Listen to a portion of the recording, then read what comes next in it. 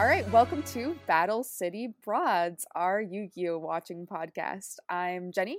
And I'm Ellie. Yeah, And today we are not watching Yu-Gi-Oh! We're shocking. reading it instead. Yeah, don't worry, we didn't stray too far off topic.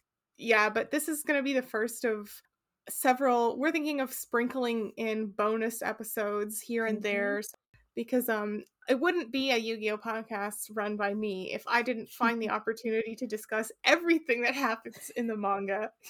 Also because, as we're going to go over today and in future manga-only episodes, a lot of cool shit happens in the manga that due to, censorship and good taste has to be cut out. Or just whatever reason. Oh, you can't show murder or perverted babies on Japanese television? Weenies.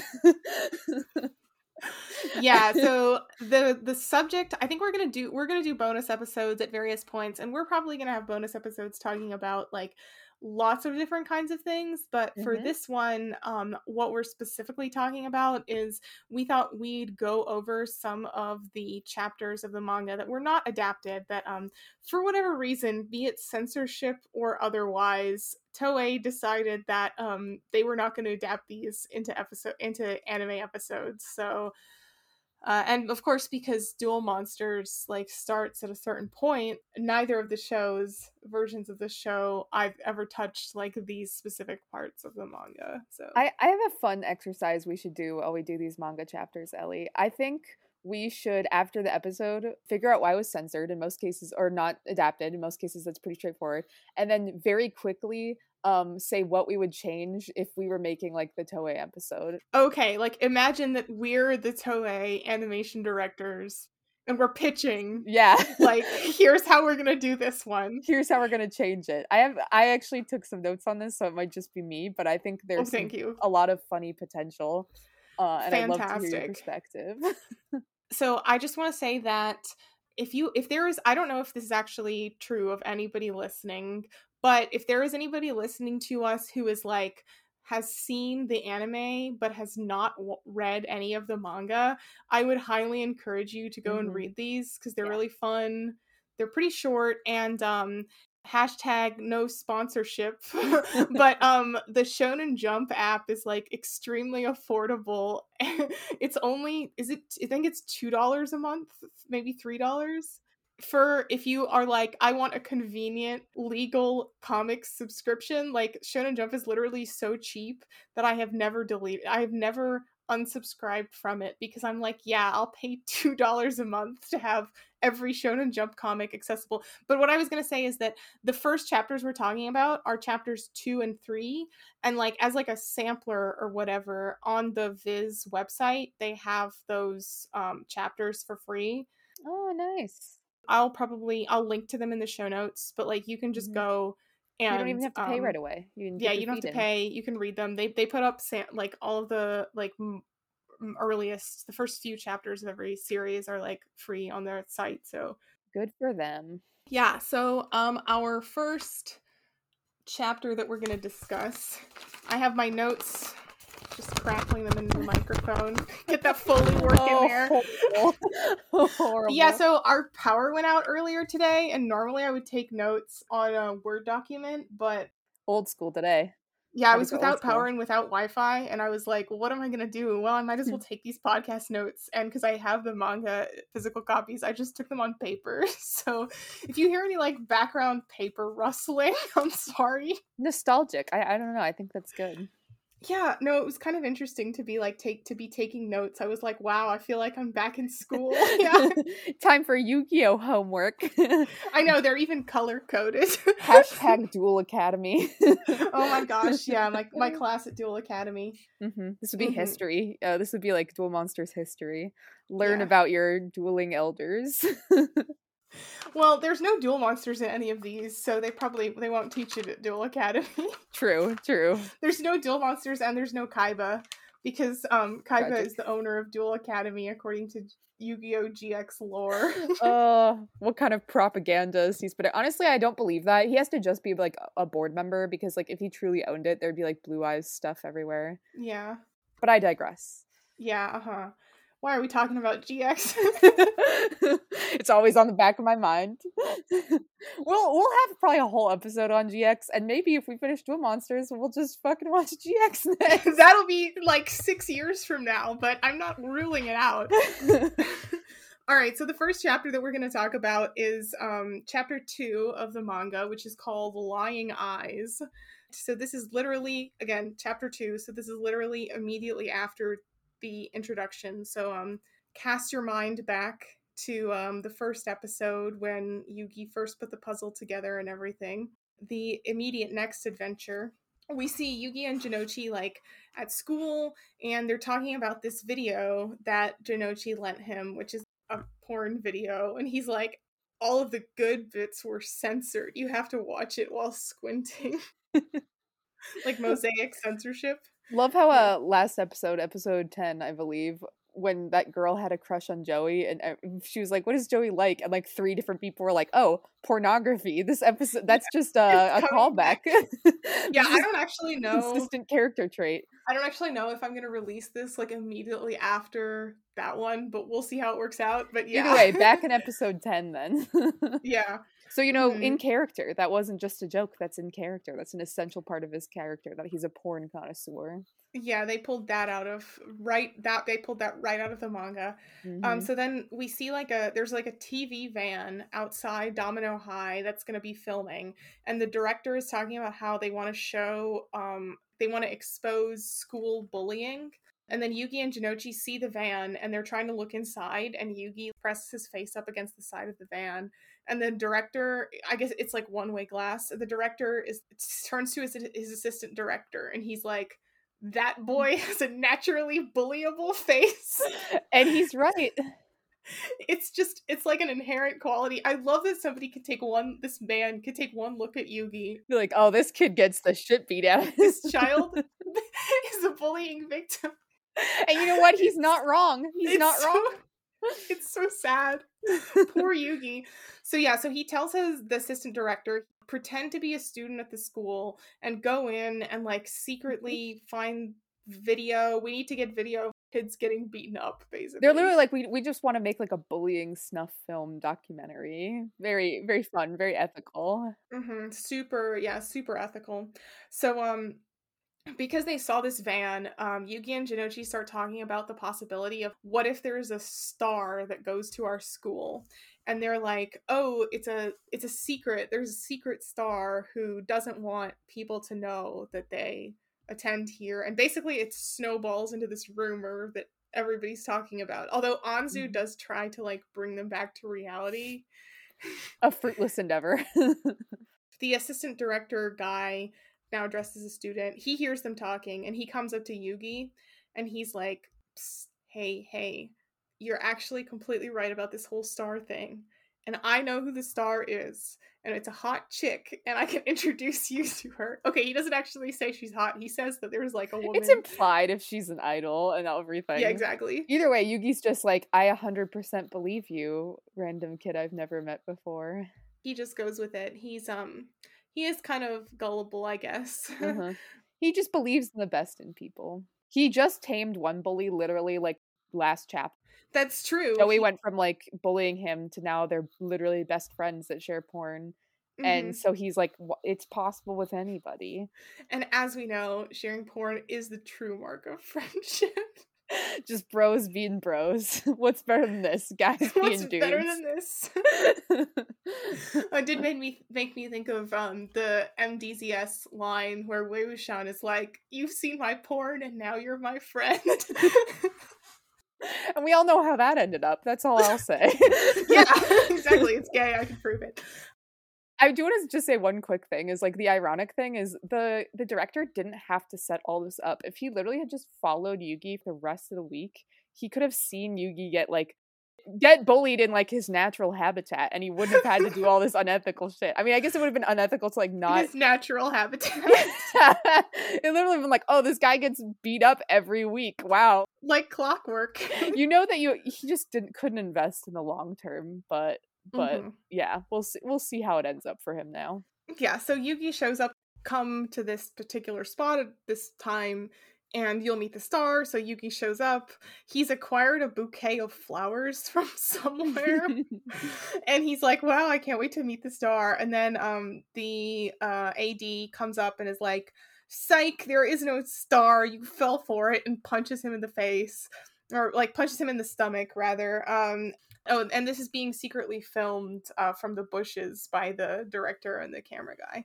So then Jinochi, as apparently, I guess, followed Yugi and comes bursting out and is like, how dare you hurt my friend? Tries to like defend him, and the director is like, cut, now you're the star.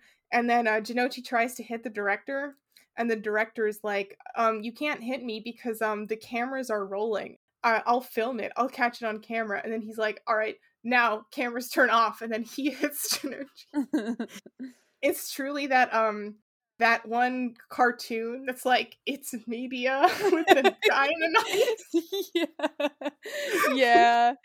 Obviously, this pisses Yugi off. We get like a Yami transformation. The puzzle glows. Well, we actually like, we see the puzzle glow, and then we see the director walking away, and he's like, don't worry, your face will be censored with a mosaic, like to protect your identity when this airs. So then Yami shows up. We see the offices of the TV station.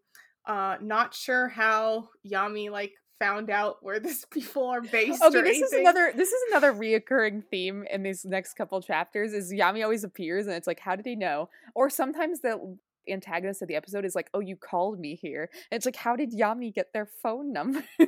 Yeah, there's this. It's in the puzzle. It's in the Millennium Puzzle. Don't worry about it.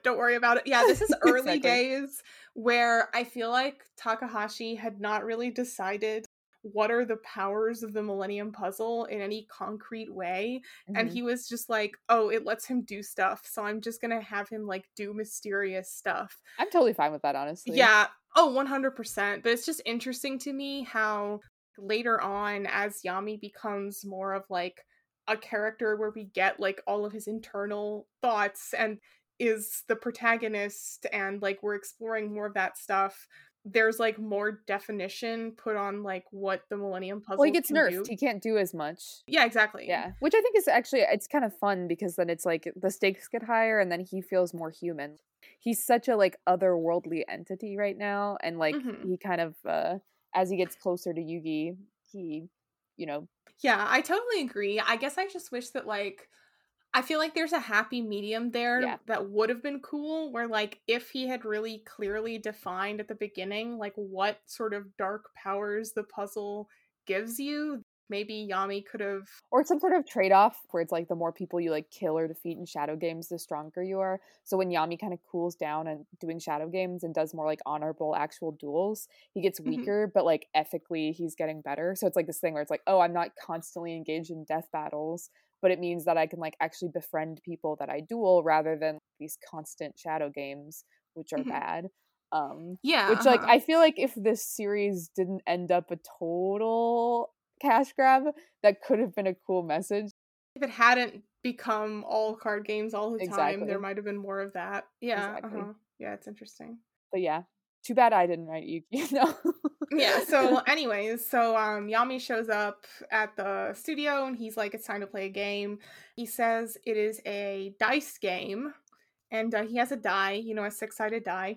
And then he says that people have been betting with dice since the days of ancient Egypt. And then he says, but back in the day, we used the knuckle bones of animals, and we called them astragali. And I thought of this specific panel just the other day, because randomly in my life, so I've been trying to learn Greek, and I learned that the Greek word for your ankle is astragalos, so it's like the same, like astragali. And then I realized that, so like it is an ancient Greek word, and then so astragali that's like a Latin plural.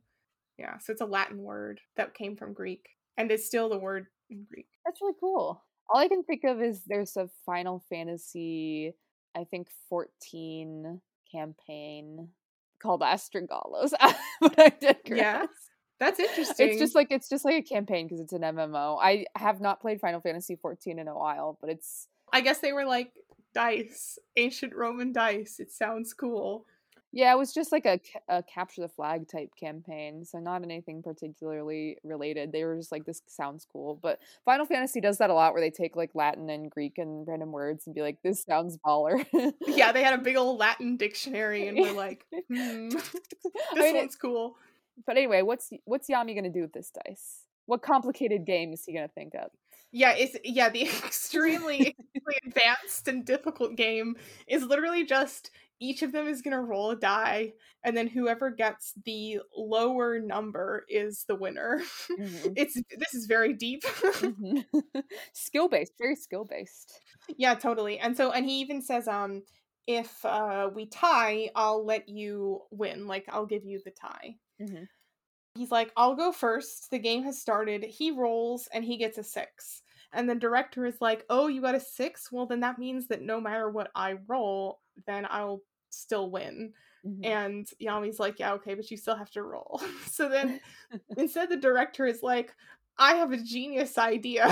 For some reason, he decides to throw the die directly at Yami's forehead. And it's his hubris. It's his rage, you know? It's his sin manifesting itself. Symbolism.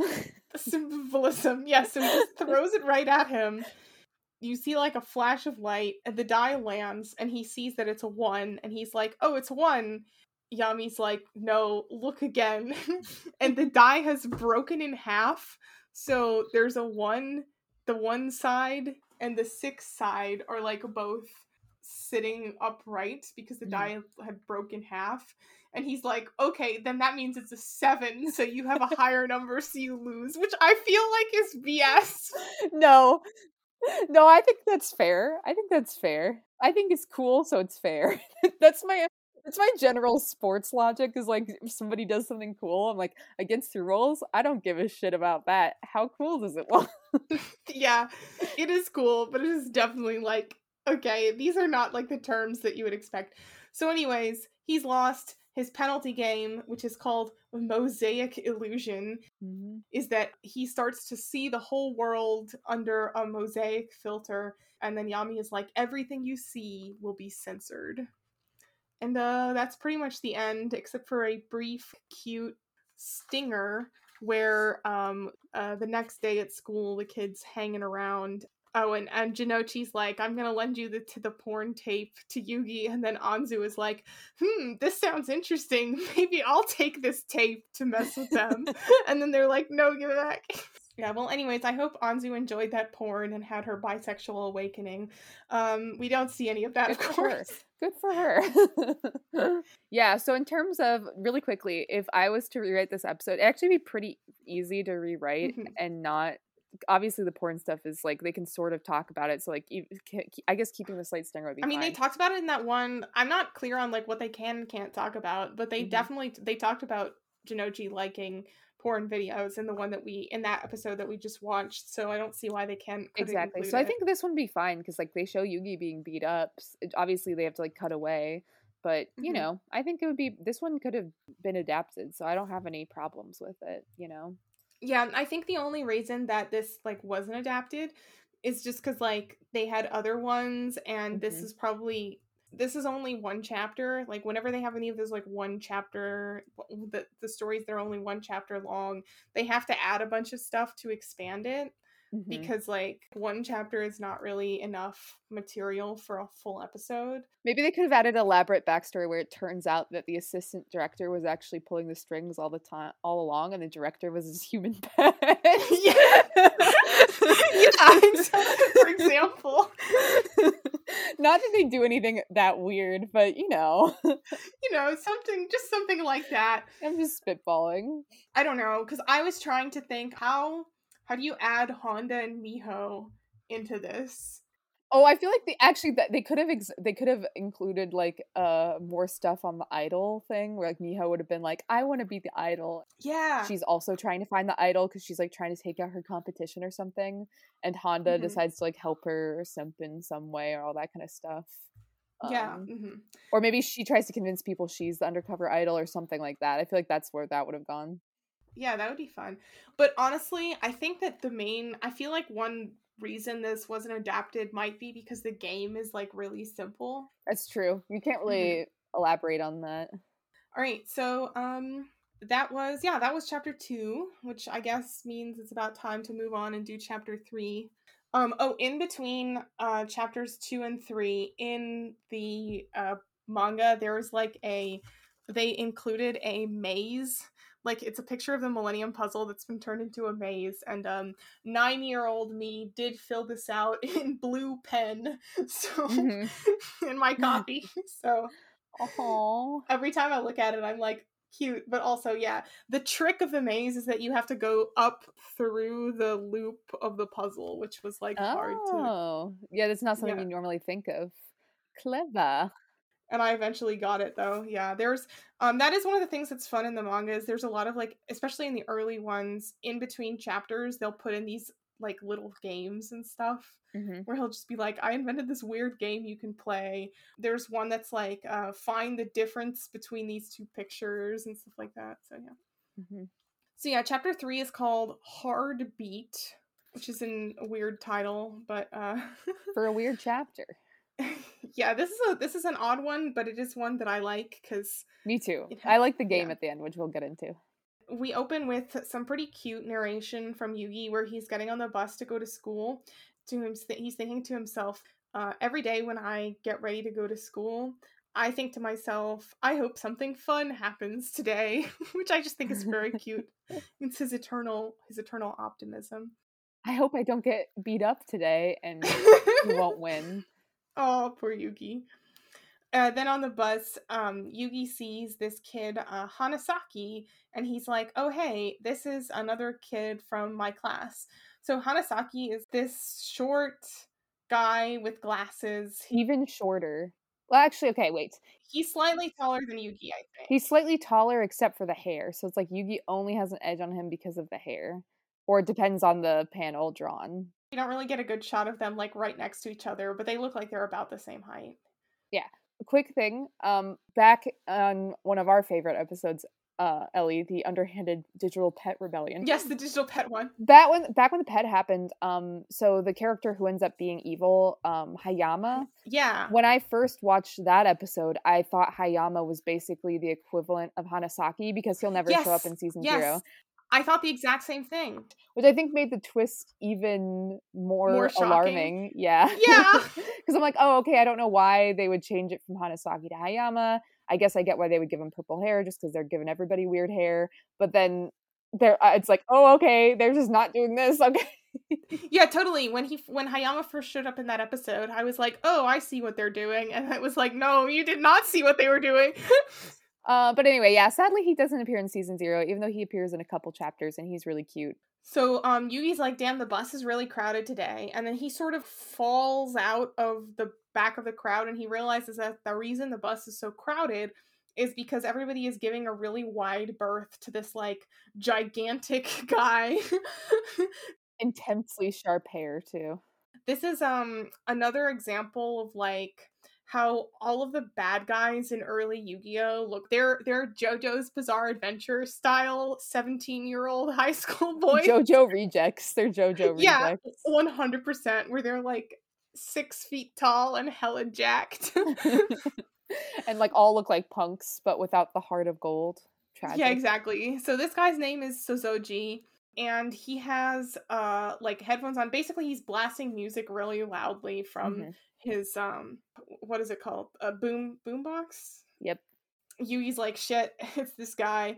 And then he explains to us that basically Sozoji has this, like, bullying scheme thing that he does regularly where he makes people come to a karaoke bar and listen to him. Like, he forces people to come to a karaoke bar and listen to him do really, really loud, bad karaoke at, like, maximum We see volume. some reactions from people, too, and apparently it literally causes physical sickness and, like, madness. That's how mad it is. Yeah. And apparently Yugi has been forced to do this twice before. So Sozoji's like, Yugi, I want you to sell tickets to my live show. And he forces this wad of tickets on them and is like, okay, they're 2,000 yen, which I guess is around $20 each. Make people pay to buy tickets and then come. Or else I'm gonna beat you up. Yeah, or else I'm gonna beat you up. So then Yugi's at school. There's a it's cute that there's like or one chapter to the next chapter direct continuity here, because the first thing we see is Jinochi being like, oh, so I did some more research and there's definitely not a star at this school. And Yuki's like, what, you're still on that? Yeah, no duh. It's okay because I'm gonna become the first very famous star from this school, which is cute. We get this shot of like him like posing, and in the background Yugi's kind of looking dejectedly at his desk. Joey's just immediately like, hey, what's wrong? What are you worrying about? Tell me, I'll help you however I can. And he just like, there's like a huge shot of him just looking so sincere. And it's so sweet. It's very cute. We love their friendship. And Yugi's like, it's okay, you cheered me up and that's what matters. We're just like, no, Yugi, you can tell him. I know. But he doesn't. So basically, Yui's like, I can't bear to subject my friends to this. And then as they're on the way out of school that day, as he's like on his way out, he sees Hanasaki at the lockers. And then he's like, oh, maybe I could ask him to buy the tickets. And then immediately he feels bad. And just because I'm not super close friends with him, I think that I'm going to try and, punish him to take the tickets. But then, surprise, Yugi's shocked because Hanasaki actually pulls out tickets, and it turns out that he's also been asked to try and sell tickets to the Sozoji Yell recital, bad karaoke recital. And then Yugi's like, oh, yeah, give me all of your tickets. I'll sell them. You don't have to worry about it. So basically, Yugi is trying to like take it onto himself. That way only one person will have a bad time. Aww. That's what he says. I should be the only one who suffers. But unfortunately, it turns out that Sozoji actually like saw this whole thing happening, and then he's like, oh, you think you could get out of this easy? No, you can't. And he gets pissed off. So then the day of the recital comes. Yugi did not sell any tickets, obviously, because nobody wants to go to these fucking shows. And they're in the karaoke bar. We do have to talk about what Sozoji is wearing in this scene. Yeah, first to set the scene, they're in like a karaoke room. It's got a disco ball. Yugi's sitting there dejectedly with like little hand tambourines, depressingly clanging them together. Depressing jingles. So Sozoji's wearing what I can only describe as like an intense cowboy Elvis getup. Yeah, I wrote Elvis / Village People / disco looking nonsense is the exact what I wrote down in my note. I could not have put it any better. That's literally perfect. Yeah, because it's like cowboy Elvis. It's like sort of the Elvis famous white outfit, but then it's got huge what are those called? Those like dangly things. Fringe, like tassels. It's got huge fringe, like just super long fringe. There's flame decals on like the side of his sleeves and pants. Just an insane, that all of the worst things of the 70s combined into a single outfit. It's really a bummer that this wasn't animated because we didn't get to see Toei apply their like extremely aggressively bright color palette to this outfit. Can you imagine? That's true. It could have been phenomenal. Ugh. I'm gonna have to check how they colored it in the colorized manga later because it's pretty wild even in black and white. So yeah, so he's like, all right, so in order to punish you for not selling the tickets, he pulls out a pair of headphones and gives them to Yugi and is like, you're going to have to listen to me singing with these headphones on. The volume all the way up, baby. Yeah, turn the volume up to 11. So everybody should be really worried for Yugi's hearing. It's going to be damaged, like when people go to too many concerts and stuff. Sozoji's like, all right, next up is our special guest. And then he brings out Hanasaki. He pulls back a curtain. Just like, this guy is such a dramatic asshole that you kind of have to appreciate his craziness. Sadly, I absolutely do. I really do. Yeah, this is one of my favorite, just like, Yu-Gi-Oh! Minor villains, just because he's so buck wild. And again, I appreciate the style, if not the actions taken. Mm-hmm. Yeah, so Hanasaki's beat up really badly. His glasses are even busted, which is like oof for anybody who has glasses because you know that shit's expensive. Can't relate, but I empathize. Oh, don't you wear contacts? No. No? No glasses, no contacts. I have 20/20 vision, baby. Ugh, dang.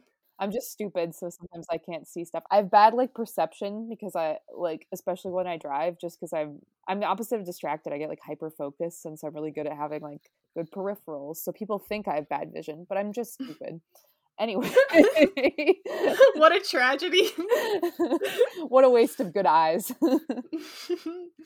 Yeah, Yugi's like, "Oh no, Hanasaki, like, oh, I was only trying to help," and then basically goes over to check on him, and they're like apologizing to each other. Basically, each of them tries to take the blame. Mhm. It's very sweet, and then we see the puzzle flash. Yugi has like turned into Yami. Yami dramatically takes off the headphones and is like, "Hey, guess what? Let's play a game unless you're a coward." The game is, he calls it the silence game. Okay, I have a little question about the logistics of this, which is like, why did he have these?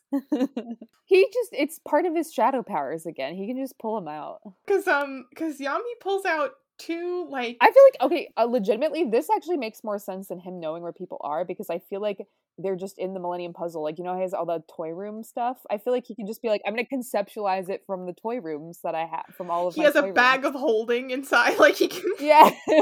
Unironically, that. he can summon game paraphernalia. I feel like that would vibe with his thing as like the master of all games, king of games. It's possible also that these were like at the karaoke bar, like that he would just step outside. But we haven't even said what it is. They're these like weird little, they call them sound Pierrot, and they're Creepy as shit. clown things. Yeah. Where he explains that they're activated by sound. Mm-hmm. So it's like if you make a sound near them, then they'll start dancing around and making noise.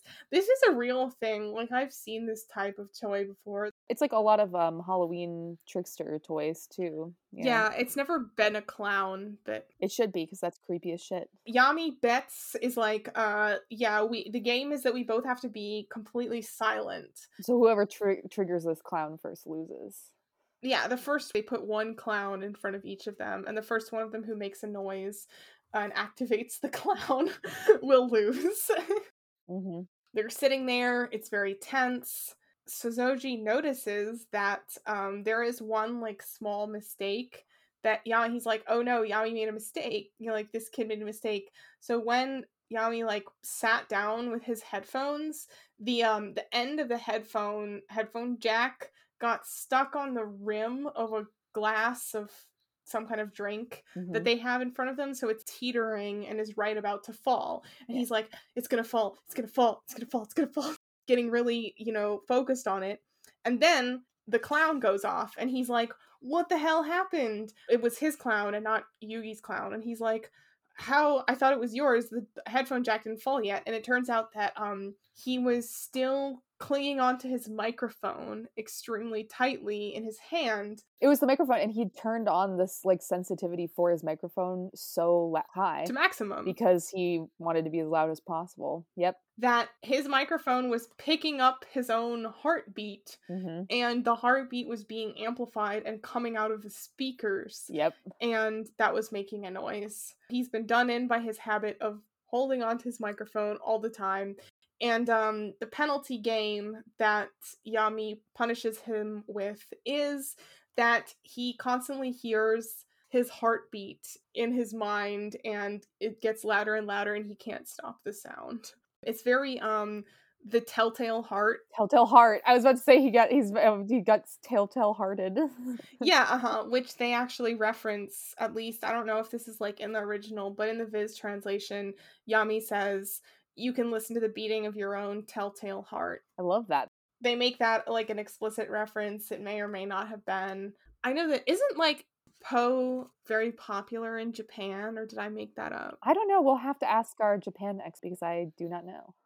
I feel like I remember like hearing somewhere that Edgar Allan Poe stories were well known and like in Japan. I feel like that would make sense because I feel like I've seen a lot of manga or like one-off manga chapters that are based off of Poe stories, like Telltale Heart, Raven stuff. Definitely some one with the guy who gets boarded up in the basement. Cask of Amontillado. Yeah, that's what it is. Yeah, lots of horror Mhm. manga I read have chapters based off of that. I mean, it's a pretty. I think they should have like continued this trend, and that there should have been like a Cask of Amontillado shadow game later in the manga. I don't know how they'd game that. I guess that would be part of the punishment. I don't know how you game it either. Oh, it's a corrupt wine cellar. I don't know why they wait, no, I guess they're underage. Whatever, it doesn't matter. We'll work it out.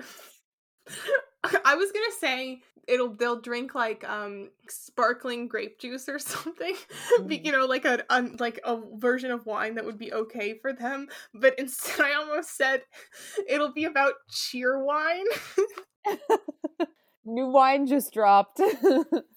Wait, no, do you know what cheer wine is, Jenny? Oh no, I've never heard of that. What is that? It's my southern upbringing. Cheer wine is only sold in like Virginia and Kentucky, North Carolina. It started in North Carolina, and like the Carolinas and the South, but it's like a cherry soda. But it's like an extremely iconic thing in the Carolinas specifically. That sounds actually really tasty, but I've never had it. I once went to an anime convention, and there was a booth where there was like a booth for cheer wine where they were just passing out cheer wine. I guess it's like a welcome to Charlotte thing. Accurate that. Hey, it sounds like they were capturing a Carolina spirit, so respect. Fruit soda is the only soda I like, so I would not mind that, I guess. Yeah, if you ever come down here, I'll give you some cheer wine. You can tell me if it's good because I've never had it because I don't like soda. That's the plan. I just know that it's a thing. Yeah, so that's yeah, that's chapter 3. What do we think about adapting this one? Because I think we can just do it almost exactly. That's exactly what I was gonna say, and I will say one of the things I think is saddest is that I think the Hanasaki character honestly did have a lot of potential for what they could have adapted. Like if they wanted more stuff, I think they could have had him be a side member of the gang as well as Miho. Yeah, Hanasaki's cool. I want to see him show up more. Yeah, but he does not. I also wrote down in my notes, I'm not sure what like prompted like what there wasn't no like a way to bring this up, but I wrote down, do people ship Yugi and Hanasaki? Because I'm like, I could ship it. Does it have a ship name in the list? I need to know. So I want to check. I'm going to check right now. We're list. Control F. Hanasaki. He's not on here. You people are slacking. This is tragic. Maybe it's like it's anime only, I guess. No, I've seen there's like manga only characters on this list. That's right. Miho appears a lot more than she should. Man, wow. But yeah, I would just adapt it the exact same. I'm disappointed about the lack of Hanasaki in season 0, and I feel like they could have added some more stuff to that. Like, yet again, I think additional shenanigans they could have added were like, honestly, they could have continued the idol subplot and like have like Joey also attempting to sell tickets for like his idol debut or something, or Miho is also attempting to do an idol debut at like the karaoke store. So then it's like it turns out it's not just that people don't want to buy tickets because they hate this guy, it's also because there's like competing events. So it's even harder or something. What I'm learning is that I'm only good at writing stupid subplots. And they have to revolve around idols and competitions. I think by the end of this, we're going to have successfully workshopped our own fan episode of Yu-Gi-Oh! That's always been the goal, honestly. Always. Okay, so our next chapter is chapter 6, which is called Into the Fire. So you will notice that we skipped 4 and 5 if you cast your mind back. Number 4 is the jailbreak chapter with Burger World, and which was covered in an episode. And then 5 is another one that got adapted into an episode, but this episode doesn't come until like later in season 0, so we'll get to it eventually. Oh, there's a really good in between chapters picture of Jinochi holding a puppy dog. Aww, a little tiny dog. I won't say what I'm thinking. I know exactly what you're thinking. I should have just said a dog. this chapter opens up let me get my notes again. Hang on. Shuffle, shuffle, shuffle, shuffle. I know it's Foley. No, it's analog. I love it. Yeah. We start off with Anzu is the class representative of their class. Good for her. She's standing up with the board in school one day, explaining that she's asking everybody for ideas of what their class is going to do at the school culture festival.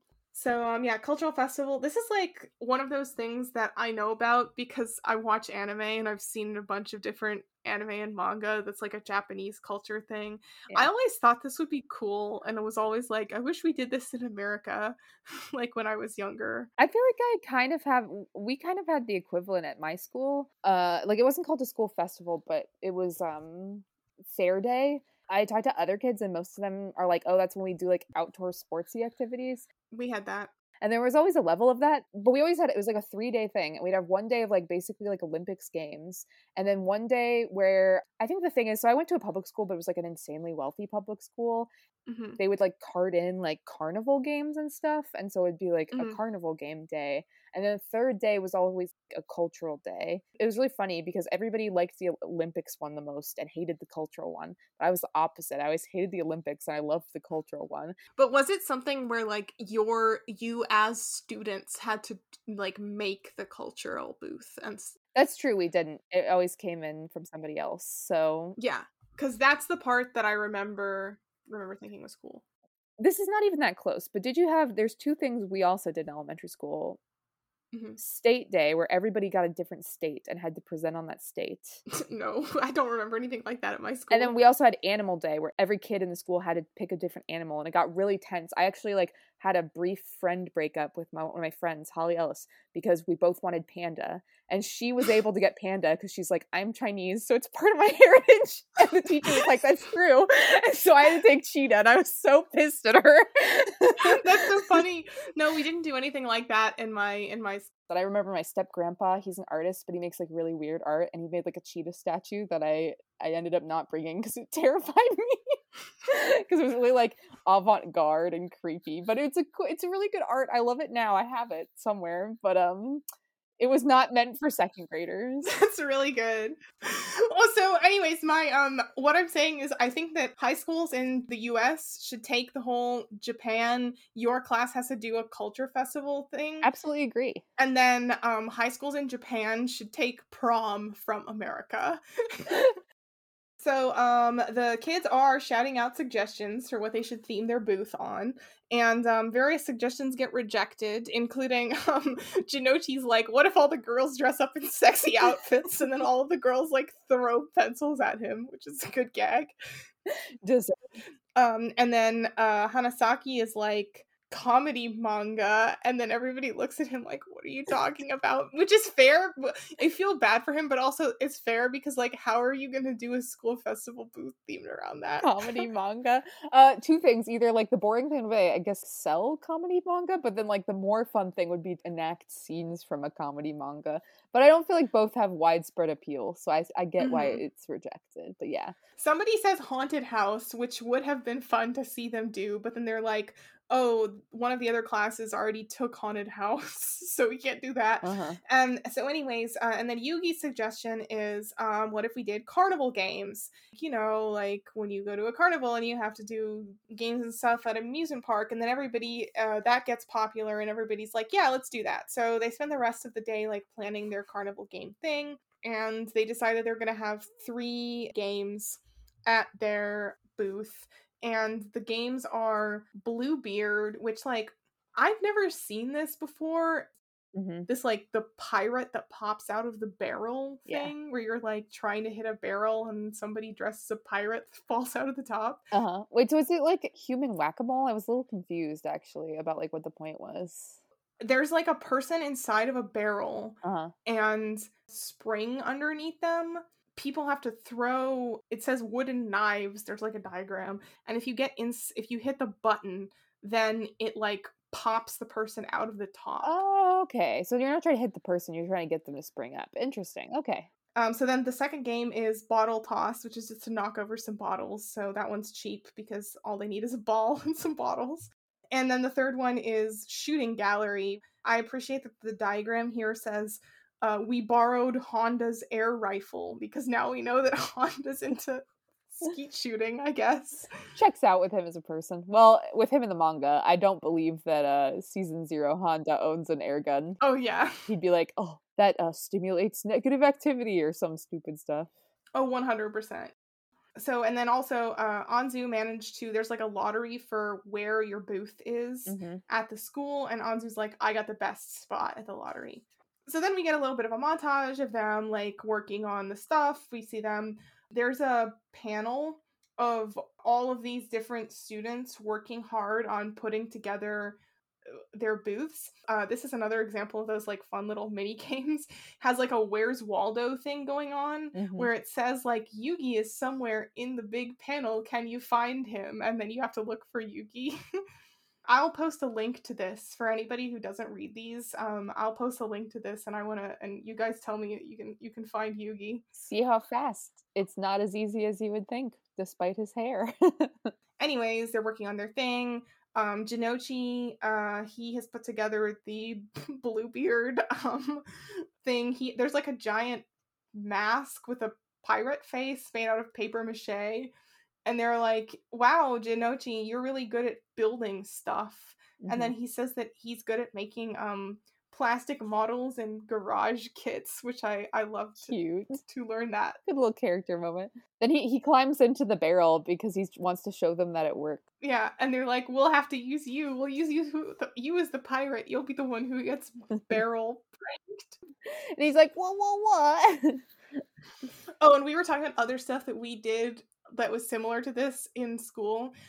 This reminded me that I once had to wear a chicken costume for my middle school Odyssey of the Mind team, which I don't know. Do you know what Odyssey of the Mind is? We didn't do Odyssey of the Mind. We did like it was called like Brain Games or something. Is that what you're talking about? Where it was like basically like trivia competitions?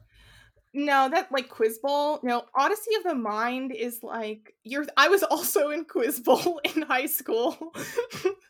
I loved Quiz Bowl. Well, no, Odyssey of the Mind is like it's like an after school thing where you're given quote unquote problems to solve.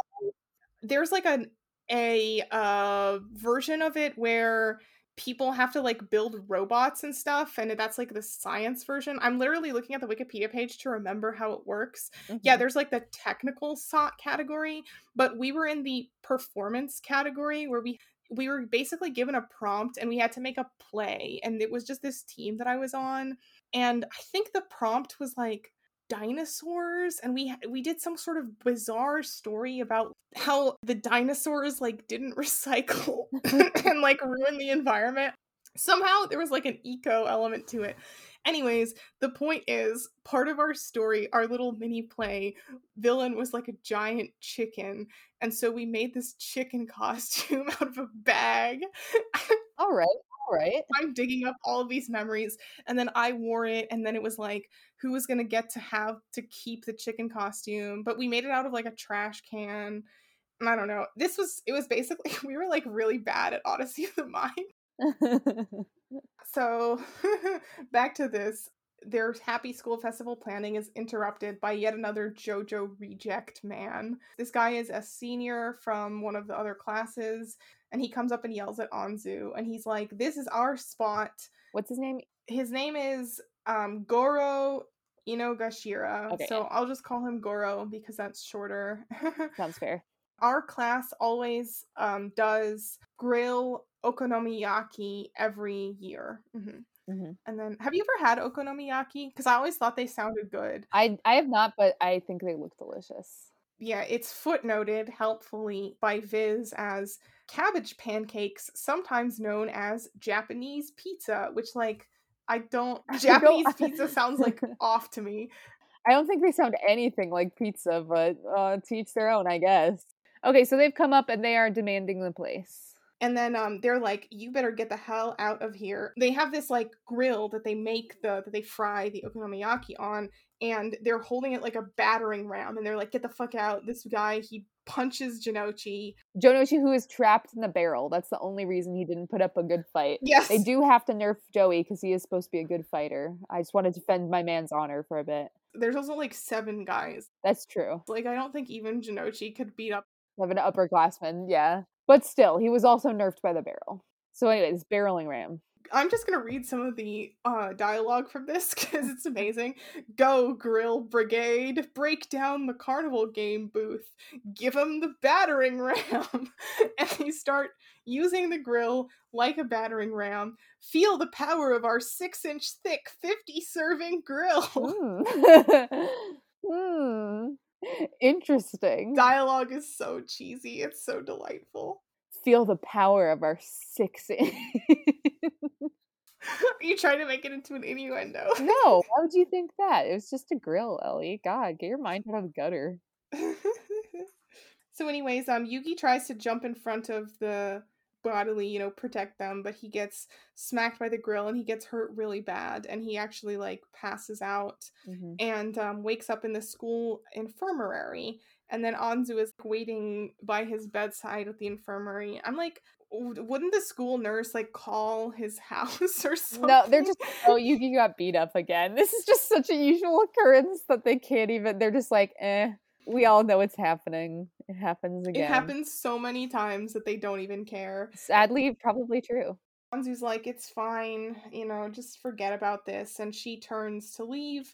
But then as she's like going out the door, we see the Millennium Puzzle flash. And then she turns around and then suddenly the bed is completely empty. So I guess Yami teleported. No, the window's open, so I was assuming he jumped out the window. Because let me check. It's not open in the first shot, and then it's open in the second. So he just yeeted out the window. Respect. Yeah. Okay, but this is the next thing is like, so we see Goro is there, and he's like, "You're the one who called me here in the middle of the night," and I'm like, this is what I was talking about earlier, where it's like, how does Yami get their phone numbers? But I don't actually care. But part of me is like, damn, son, open the yellow pages. In modern times, I'd be like, oh, he like posted on Twitter or something. It was like, hashtag Goro, fucking meet me at the park, 9 p.m. tonight. Get your, wait, what's the, meet me in the school festival if you want an ass kicking. Yeah, that, but unironically. Yeah. All right, but what's our game? What's our game for today? Yeah, so the game is this is an amazing shadow game. I really love this. It's so crazy. Yeah, this is a lot more creative than the dice one. So you have the grill, the very large grill. I've already heated it up. Yami says the surface is hotter than 100 degrees Celsius. And then you have a block of ice. And in the middle of the block of ice is a test tube, which has been, quote, filled with explosives. Hell yeah. And they have spatulas, which you would normally use to, flip pancakes.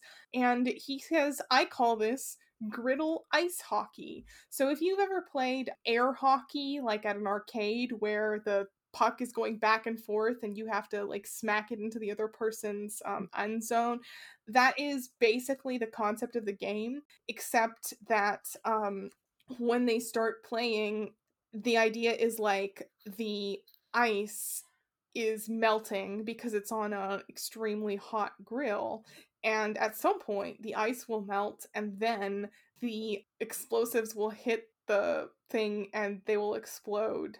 Oh, here's just another really good quote. When you put a spatula in my hand, no one can match me. Yeah, because they're using metal spatulas for the rackets. Yeah, exactly. So then, boom, boom, this is the most intense game of air hockey you've ever witnessed in your life. And Yami's like, he's too powerful. His strength is incredible. It's like sports anime style. Like every time one of them makes a hit, they each get like 10 lines of dialogue where they're like, "It's just so fast. My heart is beating." As we see the puck sliding, and it has the like kana or whatever of like each time. If you're gonna read like any one of these chapters and haven't, you should read this one because I'm obsessed with it. You absolutely should read number 6, baby, number 6. So then Yami's like, I have to use his strength and speed against him. Again, this is very sports anime, you're right. Uh-huh, uh-huh.